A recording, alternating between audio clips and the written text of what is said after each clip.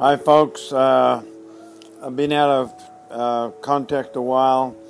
Let's do another podcast, and this one is called Myths about free throw shooting. Myths, M-Y-T-H-S. M-Y-T-H-S. First of all, there's so much taught out there that's been screwed up, and that's probably why we're in such bad shape after 100 years. But anyhow, there's a plethora of information on the game and of skill development, practice planning, history, game stats, personal profile, goods and services relating to the game, etc., etc. Of course, the age of the internet has had a great effect on the accessibility of all this information. A nagging problem, though, from my vantage point of being a shooting coach, master, guru, specialist, surgeon, therapist, world record holder, etc., is that a lot of the information, although with good intent, is mundane, repetitive, and bordering irrelevant. No wonder we have so much trouble. Even though the topic of this article relates to free throw shooting, I mean to include three-point shooting, field goal shooting, whether it be jump shots or set shots or even hook shots. Because remember, a hook shot is pretty much the same as a jump shot, except your body's at 90 degrees to the chest of the defender, even if it's a one or two-legged jump shot. The real reason for this article is that the information about free throw shooting, or the shooting mechanics in general, that is or has been taught over the past generation obviously must not be very good, because the revealing statistics prove this fact.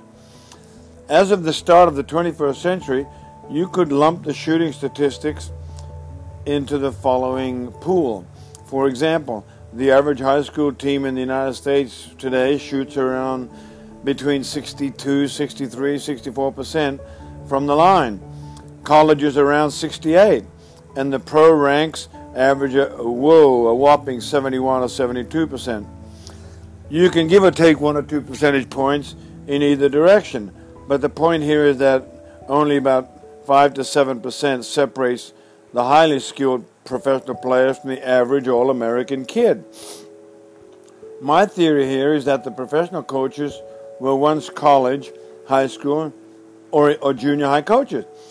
It seems that what they learned in their early days as coaches kind of stays with them, naturally, throughout their career, and without too much personal development.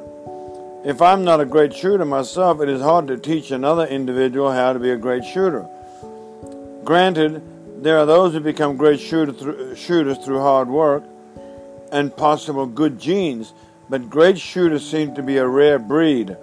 A green belt in karate cannot teach black belt principles. If this is not the case, then how come our national average is mediocre, or could be awarded a C grade and even a D grade in most cases? You definitely are not in the 90th percentile in national high school stats. It's not my intent, I want you to understand, to belittle or undermine the millions of dedicated coaches out there. But it is impossible for a coach to be everything to everybody.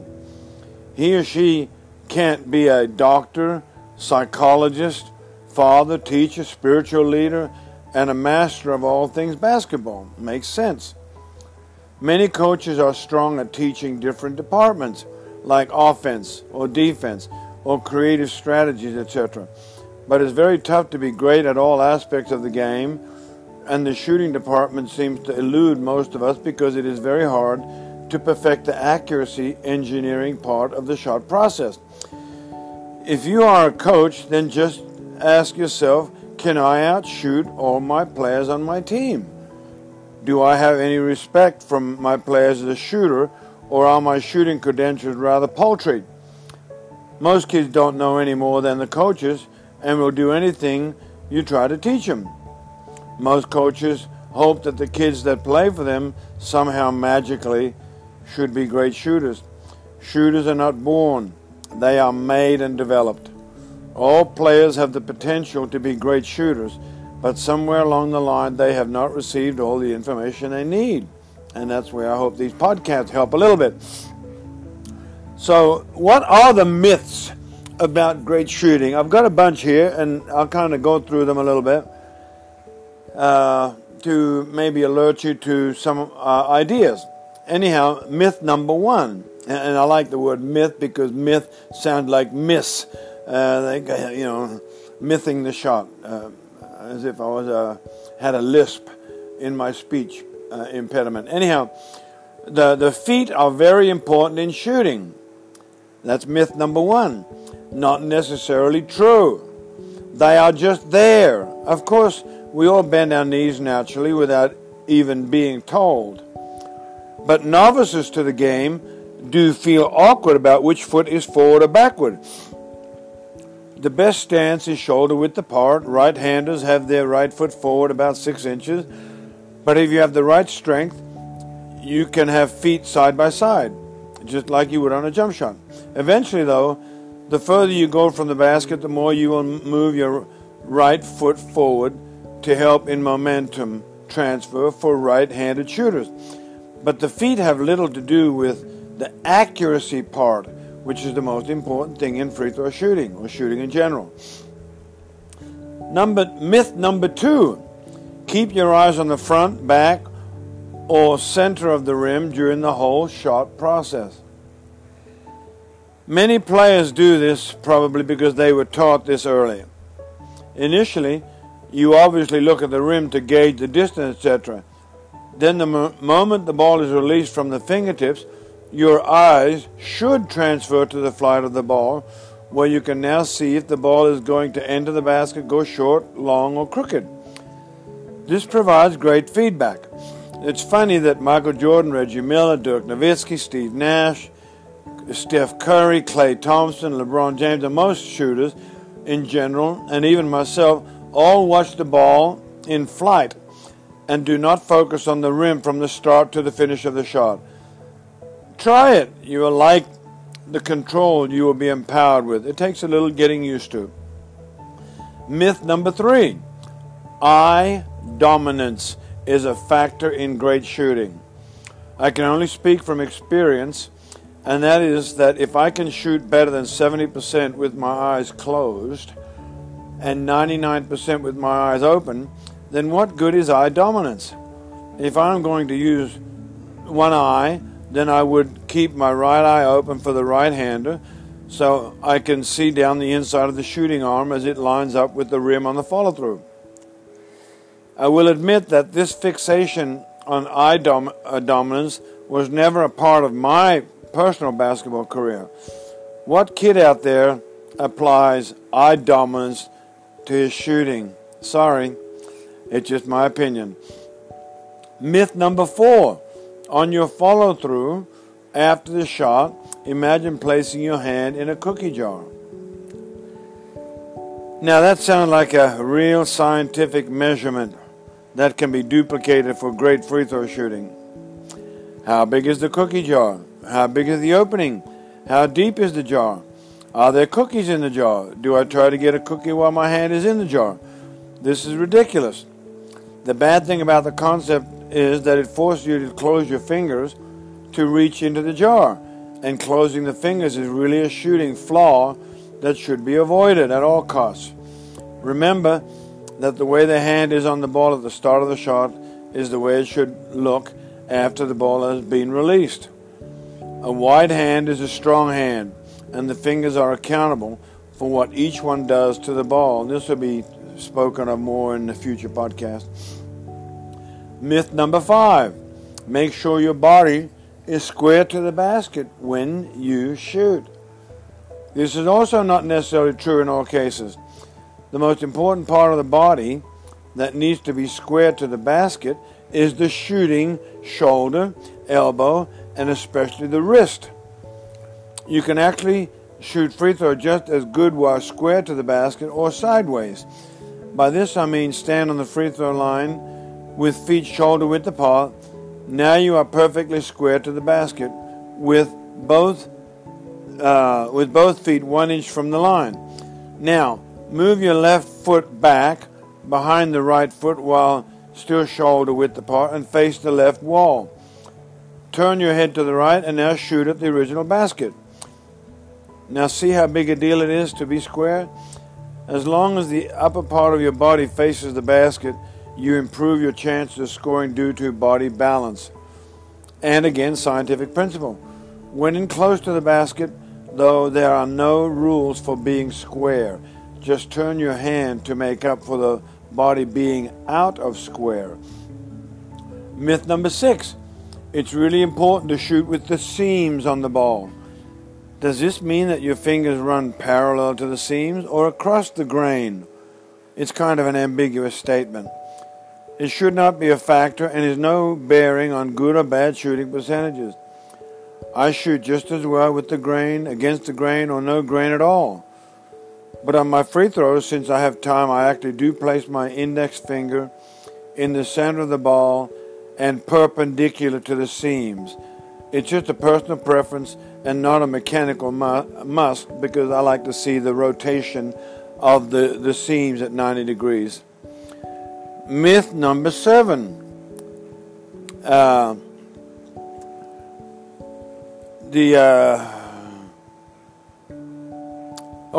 You must develop a rhythm on your shooting. Rhythm schmithm. It has little or no relevance to the shot. During a free throw, we see all kinds of so-called rhythms, like blowing kisses, praying, doing the sign of the cross, taking a stranger out, dribbles, putting the ball behind your back, etc. Once the ball gets set or locked into the shot pocket, all this pre-shot routine is dead and has no bearing on the shot itself. Unless you are a small child using a wind-up routine for momentum to get the shot to reach the basket, then it is of no value. Again, it's just a personal preference to what looks cool, perhaps. Who knows why players do these strange things they do? Try shooting free throws straight from the shot pocket with no fanfare. No difference, just wasting more time. Less is more. The shot itself could care less about your pre-shot routine. Again, it's just a personal preference. Myth number 8. Johnny seems to be in a shooting slump lately. You hear this every so often. What does a slump mean? Shooting 20%, 30%, 50% from the free throw line, three-point line, from the field. The way I see it, it is what the whole world is in a permanent shooting slump, and the only reason for this is poor shooting mechanics due to lack of scientific information. Shooting under 75% from the free throw line is really just a hair above average and nothing to brag about. You see my point. It seems that when Johnny has a high scoring average a game, that he is now out of the slump. Great shooters rarely have slump because they have rather developed shooting mechanics, which makes so much sense. Myth number 9, and a couple more. You must have the elbow under the ball. When must your elbow be under the ball? That's the question. There are thousands of players who are very thin and wiry, which allows them much flexibility, or more flexibility than those more muscular or muscle-bound, because they can't bring that elbow in under the ball at the beginning of the shot. Most people just can't get their elbow under the center of the ball, which is the ideal location prior to the shot. It's okay to have the ball in the shot pocket with your elbow not directly under the center of the ball. But as the ball is being shot and your forearm is in the up mode, make sure your elbow moves under the center of the ball prior to the hand releasing it. This may be a couple inches. Since my own shot pocket is right between my eyes and a couple inches above the forehead, you can see how it is physically impossible to have the elbow directly under the center of the ball. But my elbow gets there as the shot is going up. So all the center of gravity, leverage, and release are all working in balanced synchronicity, thus placing even and correct pressure on important fingers, etc. Myth number 10. You have to believe in yourself and have confidence when you shoot. This comment is at least positive, but it does not do much for the shooting mechanics. Belief in yourself as a shooter has nothing to do with great shooting. The ball does not care what you believe in. It only responds to the energy, the distance, and the direction you give the ball. Just because you think you are a good shooter does not mean you are. Millions of players have a false sense of security. In politics, we heard them say, follow the money. In basketball, I have a saying, follow the stats. They don't lie and reveal a lot about the reality of what really goes on. Belief in self does not make the shot go straight. What comes first, the chicken or the egg? Does a player have great confidence because they are consistently great shooters? Or do they lack confidence because they are inconsistent shooters? Confidence is earned through monotonous, consistent success. Consistent failures create low confidence levels. True confidence is not in yourself as in totality as a player, but in your ability to transfer superior learning and knowledge in shooting to the shot mechanism on every shot. It's not confidence in self, but confidence in your ability to make things work and apply scientific principles that work. Prove my point by doing this drill. Stand right under the basket and shoot 50 shots blank range. Chances are you will make 49 or 50, even with poor mechanics. Confidence is high, huh? Then move out to the three-point line and shoot 50. Did your confidence level drop? This all relates to your ability to correct personal shooting flaws. The more pure your mechanics, the higher the confidence. They go hand in hand, pun intended. Was there a difference in the confidence level after the drill? Sure there was. Myth 11. You have to practice a lot to be a great shooter. This is also not necessarily true. The problem with practicing a lot is with the lot. And the question is, what is the content and purpose of the practice? If we spend a lot of time shooting free throws and we continue repeating the same bad habits, then we are just reinforcing the bad habits. Let me ask this question.